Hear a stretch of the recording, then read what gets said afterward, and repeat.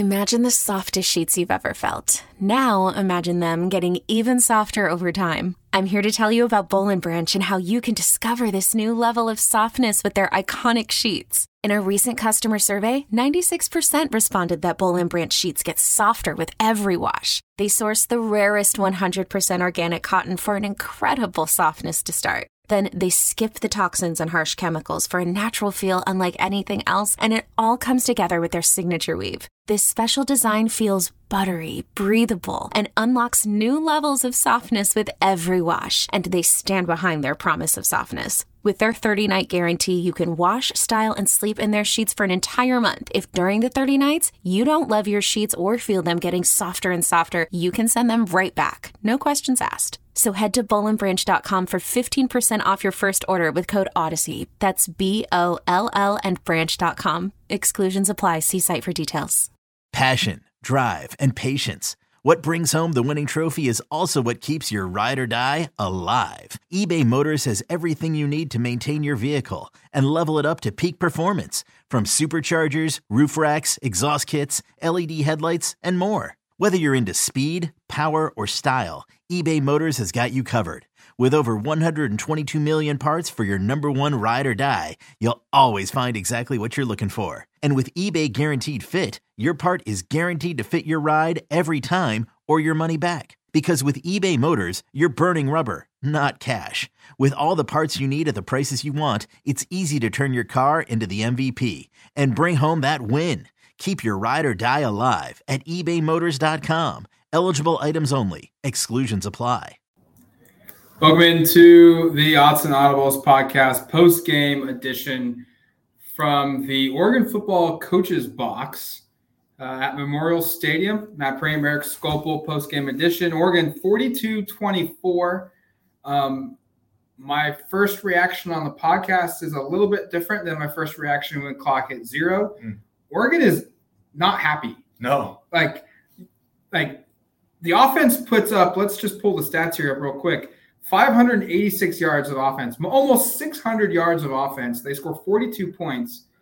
And the theme of the day from Dan Lanning, from Bo Nix, from Alex Forsyth is the offense didn't really play all that well. It's the most, by the way, yards Oregon has, or I should say Cal has given up under Justin Wilcox ever. Yep. 6 years. And it was nearly the most points they'd allowed. I think the most was 45, isn't that we looked it up coming in? They get to 42.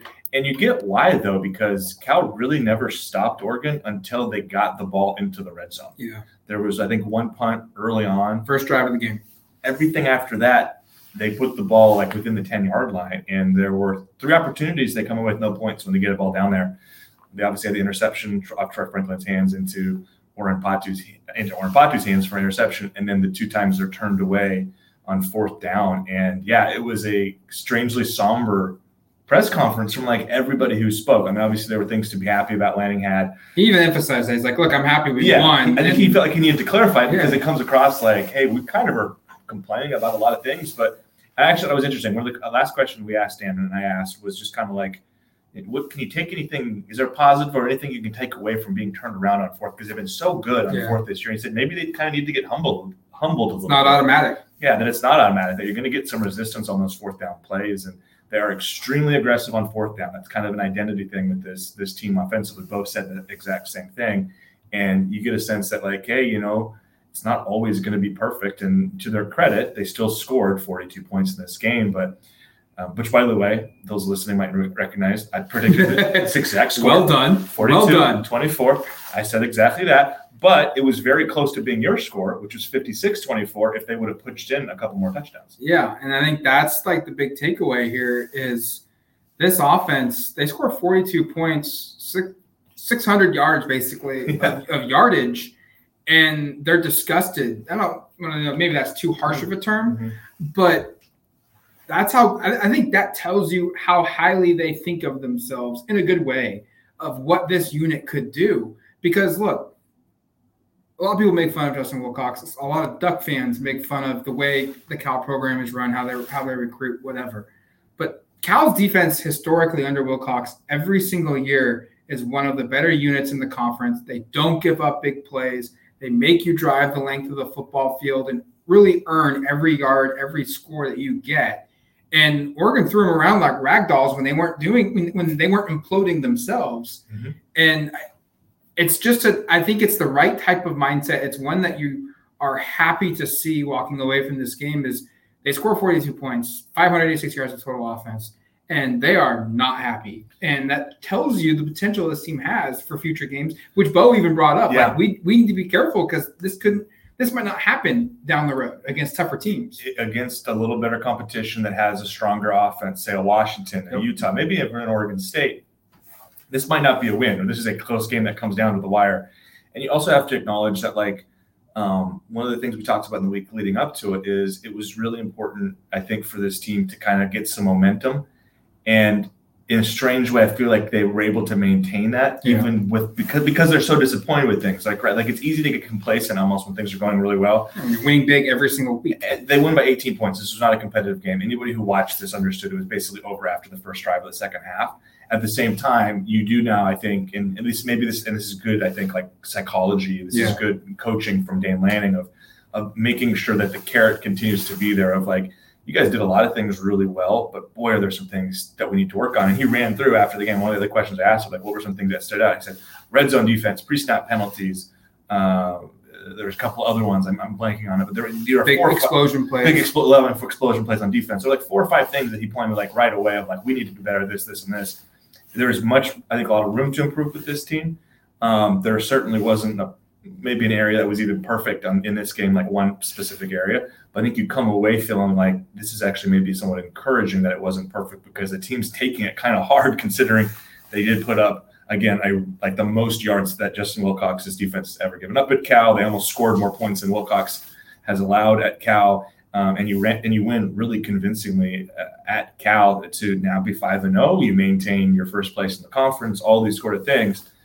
They weren't satisfied is, I think, the easiest way to put it. Yeah, and I think that tells you the maturity level and maybe the realization that this team has of, hey, we can still accomplish all our goals, being Pac-12 champion, being in the college football playoff discussion if we play good. And they are realizing they're having the self-awareness and the maturity level to understand that this was not our best effort and that's not acceptable. And we have to give that every week because we don't have a margin for error. If they lose, they're out of the playoff discussion entirely. I mean, we could argue at another time how real it is. Right. But they're still in it right now. And the conference championship is theirs to lose. They're in sole place, first place. They control their destiny, and you don't want to have a crack to allow having to rely on other factors in play here. And I think that's notable. I think that's impressive to see. I don't know if last year's team kind of handled it this way when they had, a lackluster performance or what have you. Yeah. Let's shift here a little bit. What did you think of just the run game? I was surprised. 174 yards. That's normally a good number, but their performance wasn't nearly as effective. We saw them get stuffed multiple times on fourth downs, fourth and shorts in particular too. Overall, just a weird game. Like there's things to like, but at the same time, there's certainly some things where you're kind of like, that wasn't very good. Yeah, the run game didn't really ever get going the way you'd want it to. The long was 18 yards. That was Nick's, and I think that was on a scramble play. It had been late in the game, too. Yeah, I think it was to convert, pick up a first down. The running backs, Bucky Irving, 10 carries, 32 yards. That's the most the team's contained him on the ground all day. Whittington had a couple nice runs, 10 for 66. But yeah, there really wasn't quite the explosiveness, and that's a credit to Cal, I think. And that was kind of one of the things we talked about leading up to this. Of, they still run for 174 yards, which is a pretty nice number. It's about 70 yards below their season average this year. But you're right, there was a lack of pop to it, and I think a little bit of credit to Cal, and I think another point of self-reflection for the offense, especially the offensive line, because I felt I didn't feel like the holes were quite as big as they've been previous weeks. And again, I want to give a lot of credit to Cal because this is the second-ranked rush defense in the conference coming in. This is a rush defense that our defense in general under Wilcox has always been really good up front, and this is not like a banner year for Cal defense, but there's still talent there. And they were able to really keep Oregon's run game in check. But I think to maybe put a positive spin on it, what was really impressive was how they countered that with the pass and how certain drives where I think some of the early drives, it was kind of like they kind of tried to force the run. I think there was a series where they just ran it 3 straight times. That might have been the first drive, right? And they punt it.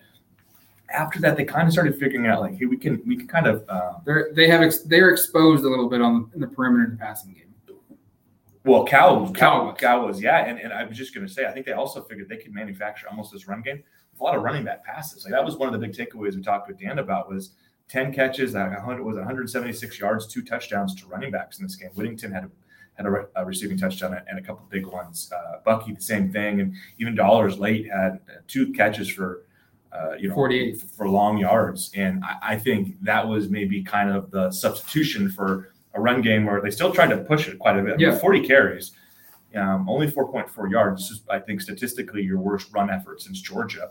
But they were able to kind of utilize some of those skill players out in space. And I was really impressed with, really Bo's ability, I think, to just kind of find and not force it downfield, right? He has 2 interceptions in this game, by the way. We have one of which I don't really have a problem with at all. I didn't think either were terrible. We had one where Troy kind of drops it. He kind of forced it into. I think that one is a little iffy. And then one's the very last play of the half, and they're just trying to get a touchdown. A jump ball. That's in fantasy football, by the way, the most frustrating play possible. You lose 2 points because the guy's just trying to throw a touchdown on a meaningless play that never works. But who cares about fantasy football? I guess I do, but I do too, but not college. Not on this podcast. No, on this podcast either. Bo Nix, 412 yards passing, 27 of 35. Awesome. 11 different receivers catch passes in this game. There were a couple of drops. We had Chris Hudson drop, which would have been like a 65, 70-yard touchdown pass, probably at worst like a 60-yard catch. Yeah. We saw the interception thrown to Franklin that hit his hands. There was another one that got deflected that was close to being a touchdown. So you had some drops, and you also had an injury. Yep, and this is a big one. Chase Cota goes down in the first quarter, I think, of that game, and we're going to have to play almost 50 minutes of football without its second-best receiver. Never returned to the field, was in street clothes in the second half. Dan Lanning says it's going to be – they're going to need to get back to Eugene to find out what the real issue is here with Chase Cota. And to me, that tells me just if – this is us speculating. When the coach doesn't really have an idea and doesn't sound very good, it sounds like he could be out a week. He could be out a couple weeks. We don't know, but I would be pleasantly surprised if he sees the field next week at Colorado. And I don't know how much you need him. Yes, you don't need Chase Cota against Colorado. You shouldn't. And we have to acknowledge also that there was a moment where it looked like they were going to lose their top 2 receivers because Troy Franklin goes down, and I have hypothesized that might have been just a really heady play to pretend like you're hurt and give an opportunity for the offense to get another free play. Regardless, it doesn't seem like they dodged a bullet. He's not hurt. He played the whole second half and really was kept kind of in check in this game, better than most teams. They just had 3 catches for 34 yards, but. Back to Cota, I asked Nix about that, and he just kind of said, that's a veteran on the field, and he fixes so many things with that experience and his ability to, not just when the ball is thrown his way, impact things in a positive manner. That was a big loss for this offense, and it's obvious the offense found other ways, and it wasn't to the receivers. You would think, hey, Thornton, this is your opportunity. He got in there, he had a catch for 7 yards. Probably had his most snaps that he's had for most of the season, but. It was running backs and it was tight ends. And, we have to acknowledge, how about Patrick Herbert? Yeah, touchdown, 40-yard touchdown reception at the end of the game. And the tight ends in general, like Maliki Madova, I think that's a season high, 3 catches, 45 yards. Ferguson didn't do much, but it's what Dan was talking about is that's a very selfless group. They worry more about the unit's overall success than their individual success. And you saw that today. 2 guys, and Maliki and Patrick, that haven't really done much statistically. They all play a ton, right? But statistically, those 2 guys really haven't done much yet. And this was by far both their guys, statistically speaking, best games. And he praised McCormick and he praised Ferguson for having, just as much enthusiasm about their personal plays in previous games, but today for those 2 guys having big games. I would like a stat check on this from somebody. When was the last time Oregon had I think it's almost exactly 300 yards receiving from non-receivers in this That's game. Crazy. You go tight ends and you go running backs. It's like I think that's a Nate Kruger. We know he listens. All right, Nick. or Nick. Nick. Sorry, now he's not. Now I'm not going to do it now. But Nate, I'm curious on that one. When was the last time Oregon? Because I'm pretty sure that's about what it adds up to. I'm doing the math, looking at the stat sheet right now. It's very close to 300 yards, regardless if it is or isn't. If it's up a yard, it's down a yard. Really impressed with the way that Bo was able to react to, hey, I'm without some key guys. Seven McGee didn't make this trip. We have to acknowledge that.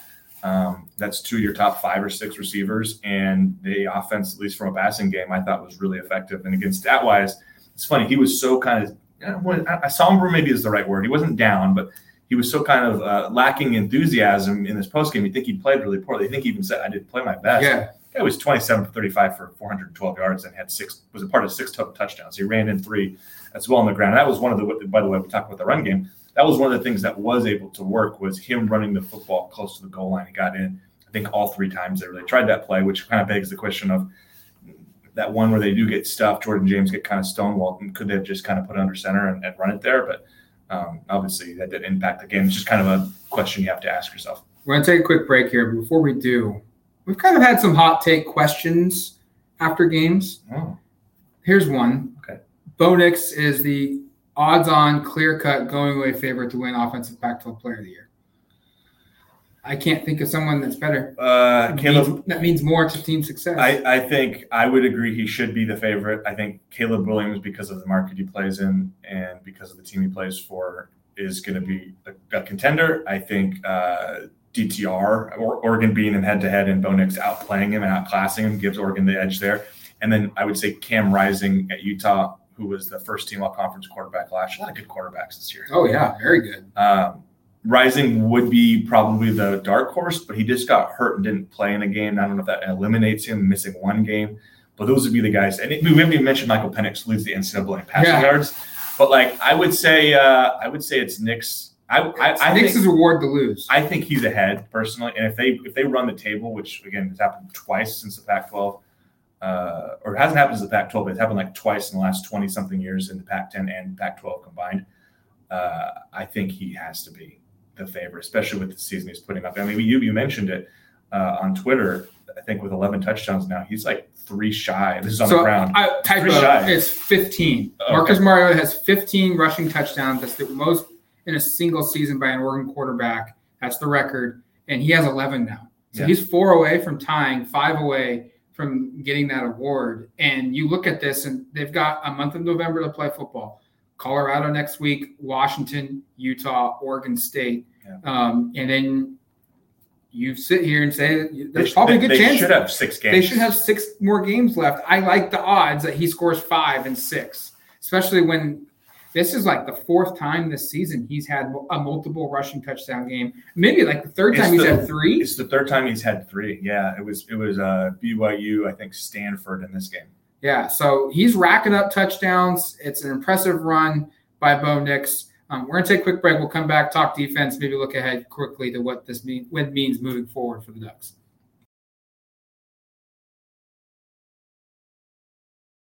Selling a little or a lot?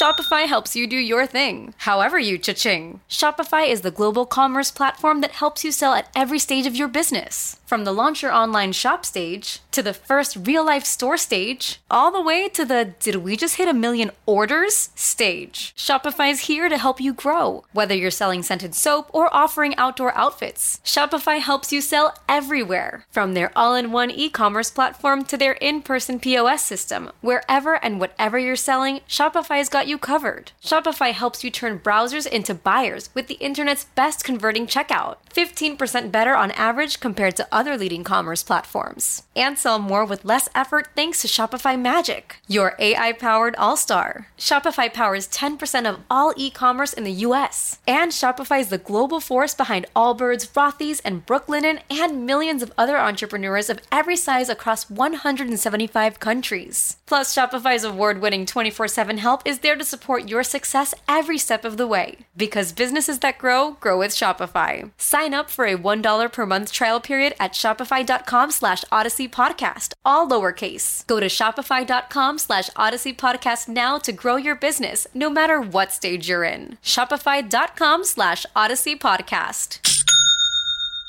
The national sales event is on at your Toyota dealer, making now the perfect time to get a great deal on a dependable new car. Like a legendary Camry, built for performance and available with all-wheel drive, you can count on your new Camry to get anywhere you need to go. And with available features like heated seats and a multimedia touchscreen, you can stay connected in comfort and style. Or check out an affordable and reliable Corolla with a trim for every lifestyle, from the hip and agile sedan to the sporty hatchback. There's a dependable Corolla built just for you. Plus, both Camrys and Corollas are available in hybrid models, so no matter your style, you can drive efficiently and affordably. And right now, your local Toyota dealer has more vehicles in stock and is making delivery on new vehicles almost every day.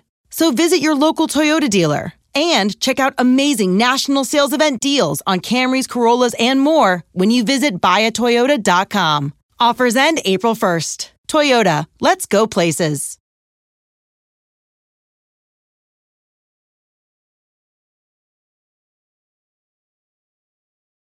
All right, welcome back to the Odds and Audibles podcast post-game edition. Again, 42-24 victory for the Oregon Ducks. Now, defensively, this was one where the stats maybe don't necessarily look bad, don't necessarily look good, but a lot of it came in garbage time. Sure did. Where it was 28 to 10, third quarter, maybe even 35 to 10. I can't remember the scoring sequences here, but Oregon put a lot of their second unit in that fourth quarter, and Cal moved the football. They scored a couple touchdowns, 2 touchdowns in the fourth quarter, picked up a lot of their yards, at least half probably. Obviously, half their points came in the fourth quarter. And so you look at this and, you're not happy that Oregon's defense gave up some points, but a lot of it, again, garbage play. Doesn't really matter. I mean, outside of a stylistic looking win, 42 to 10 looks a hell of a lot better than 42 to 24. 150 out of 328 yards, I think. Yeah, so very close to half. So that's about 400 yards of total offense. But yeah, about 150 out of 400. I forgot to count the rush yards for the total game. But they did a lot of stuff with their backup in. And I think if you want to be alarmist, you'd say, man, it's not great that you're giving up 2 touchdown drives, including a really long pass to Cal's backup quarterback. His first touchdowns, by the way, I think as a Golden Bear. At the same time, you go, Oregon was not playing at starters basically at all. They had a couple, I think their secondary was for one of the drives. Some of the veterans were out there, but it was a lot of Keith Brown. Jeffrey Bossa, we haven't mentioned, got ejected because of a targeting call. I think that was the right call on this one. I don't know if I've agreed on all of them this year, but I think this one was the right one. So we got a lot of Keith Brown. We got a lot of Jackson LeDuc. We saw a bunch of other guys cycle through, but there were a lot of young guys who hadn't played a lot on those drives. Yep. Overall, I actually felt like the defense played one of its better games. I know Cal's not a great offense, but up until they brought in the backup quarterback, it was 10 points. Yeah. When did they score that? Their second to last touchdown there? Scoring plays. We'll look here. Why don't we take a peek? About 7:40 to play. So up until about 9 minutes to go in the fourth quarter, they had 10 points. Yeah. I think you'll take that. You would take it in part because they kind of forced the issues. I'm guessing you're pretty close on your havoc plays, by the way. Yeah. A lot of sacks, a lot of back plays in the backfield. Tackles for loss. 2 interceptions. Does a kick block? Does that count? Yeah, I think so. That should feel like a havoc play to me. Yeah, when's the last time we've seen Oregon defense, or I guess special teams, block a punt or block a field goal? We almost got a blocked punt, too. We almost had it a couple times. We should have. Dante Manning should have had one in the first half. And then we had Gonzo block the kick. I know the answer. It came in 2017. I don't remember the game, though. I don't remember the play, but it's from the University of Oregon stats department, so they obviously know it's there. Just can't remember what it was when it came against. But that's how long it's been since Oregon special teams were able to make a play like that and get the ball back. And TV showed a very happy Dan Lanning mean mugging his special teams unit as they were coming off in celebration. Good couple of weeks for special teams, by the way, right? They had the onside kick last week, block kick here. That's nice to have that consecutive weeks. There were some people talking about like, hey, gosh, this team's defense on third down and fourth down isn't very good. And I think some singular plays maybe overshadow the length of this game and how good they were on third and fourth down, because Cal was 4 for 15 on third downs, 2 for 2 on fourth. So yes, like they weren't good on fourth, but You look at that and you take 6 for 17 on 3rd and 4th down conversions combined. I think you're happy with that. You're okay with it. And I think the part that's encouraging is a lot of those happen in the middle of the game where you're pulling away. Yeah. One of the 4th downs for sure came when the backup Milner was in, and it was like a 4th and 12, and they threw it out there to the tight end. He got absolutely leveled. I think the one thing, and as you mentioned earlier, I think you're a little bit disappointed, maybe a little bit concerned with, is just this was a game where some of the receivers beat Oregon downfield more so than what we've seen recently, right? One of the things we talked about in this podcast was like, man, teams are throwing the football at a high rate, and there's still 328 yards passing from Cal between the two quarterbacks. But it was kind of like they're kind of doing it differently than what the stat sheet says, because you'd go, man, there's a lot of underneath stuff where you have missed tackles from linebackers and safeties and maybe corners. This is a game where they actually really challenged Oregon vertically and had some success.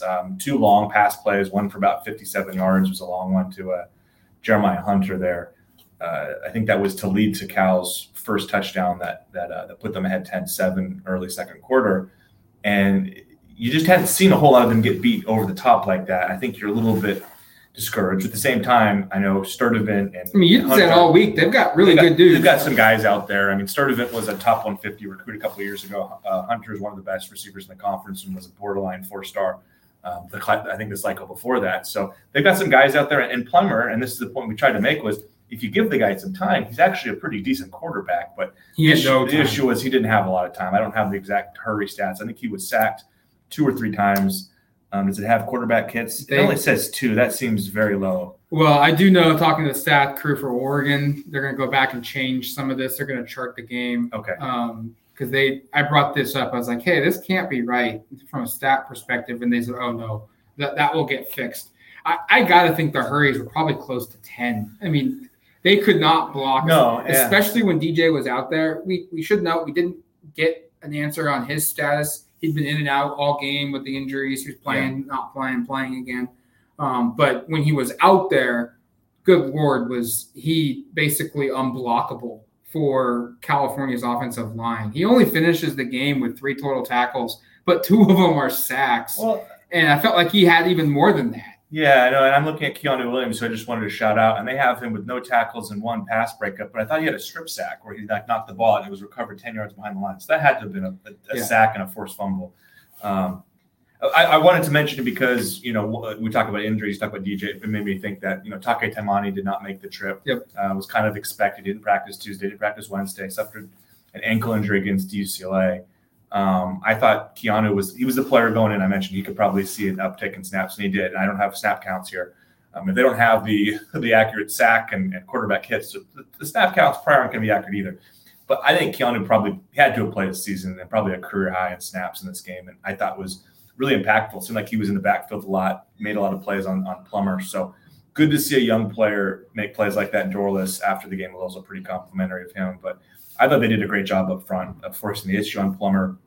Got beat a couple times deep, but all in all, I thought the defense played one of its better games. And I know you don't want to see 24 points against Cal, and those touchdowns do count. But as you said earlier, a lot of it was with a lot of backups on the field. And I think, the funny thing is if you look at the stats this year for Oregon in general on defense, a lot of it's been like you got backups secondary, and it's your second and third string guys out there at the very end of a game. Like how many, and this is I think probably to clean up, maybe ask Dan about, but how many times does a game? It seems like every game the other team scores a late touchdown on the second team defense, and that happens again here twice with the backup quarterback for Cal, which you're not thrilled with, but I thought it was a pretty solid defensive effort overall. I one comment about that, and then we can wrap this up. But I saw Jeff Schwartz point out that it feels like you said, a lot of these teams, the last 7 wins, a lot of these teams have tacked on 10, 7, 14 points in the fourth quarter against Oregon's backups. And that could be something that the committee goes and looks at and maybe criticizes or holds Oregon to. You have the 49-3, and then you've got a couple games where you should have maybe won 59-10 and you won 42-24. And this is why we're maybe going to put you at 7 instead of 5. That's just splitting hairs here, but that's like the margin they're working at right now. I was going to say, I think you mentioned earlier when we'll get to college football playoff talk, that'll probably be Tuesday when they release the first rankings. I think we're going to have some kind of reaction show to that. I know we will. these are the kind of things you might get into this way down the line here, because I think it's going to be, looking at the way everything projects, it's going to be really tight for those last spot or two. And Oregon, I think, will have a shot at it. Yep. A lot of it's going to depend on what everybody else does, but you're right. It could end up being kind of a little bit of a situation of kind of, like you said, splitting hairs, of picking apart it and going, well, you know, they did give up this. The score was 18 points to Cal. Shouldn't Oregon be more than an 18 they covered? But it shouldn't have been a little bit more. So, no, I think there might be something to that. And ultimately, you're a little disappointed, I think, with just the way the game ended, because it could have easily been more than that. I'm, of course, thrilled with the way the game ended, because I nailed the score. I got it perfect. Kudos to you. And pat on the back. All right, that's going to do it for us here on the post-game edition of the Odds and Audibles podcast. Thank you for listening to the show. We'll be back on Monday with the mailbag. Make sure to send those questions in now. Start doing it now so that we can formulate a big show for you guys on Monday. And until then, you've been listening to the Odds and Audibles podcast. Talk to you there, folks. Peace. Old Man Winter here. If I had it my way, it would stay winter all year long. Short days, wind chill, black ice, and a good polar vortex. Oh, heaven. Wait, is it getting warm in here? Your cold snap is over, Old Man Winter. Spring has arrived. Spring. Spring is here, which means it's the perfect time to get away in the Hyundai you've always wanted. Visit the Hyundai Getaway Sales Event, where you can get great deals on all of our award-winning Hyundai models, like the tech-filled Tucson and Kona, as well as the spacious Palisade. Enjoy wherever you go with the peace of mind that comes with America's best warranty and 3 years or 36,000 miles of complimentary maintenance. But hurry in, these deals won't last. Add more joy to your journey at the Hyundai Getaway Sales Event. Now get 0% APR or up to $1,500 bonus cash on the Hyundai Tucson. Now during the Hyundai Getaway Sales Event. Offers end soon. Call 562-314-4603 for details.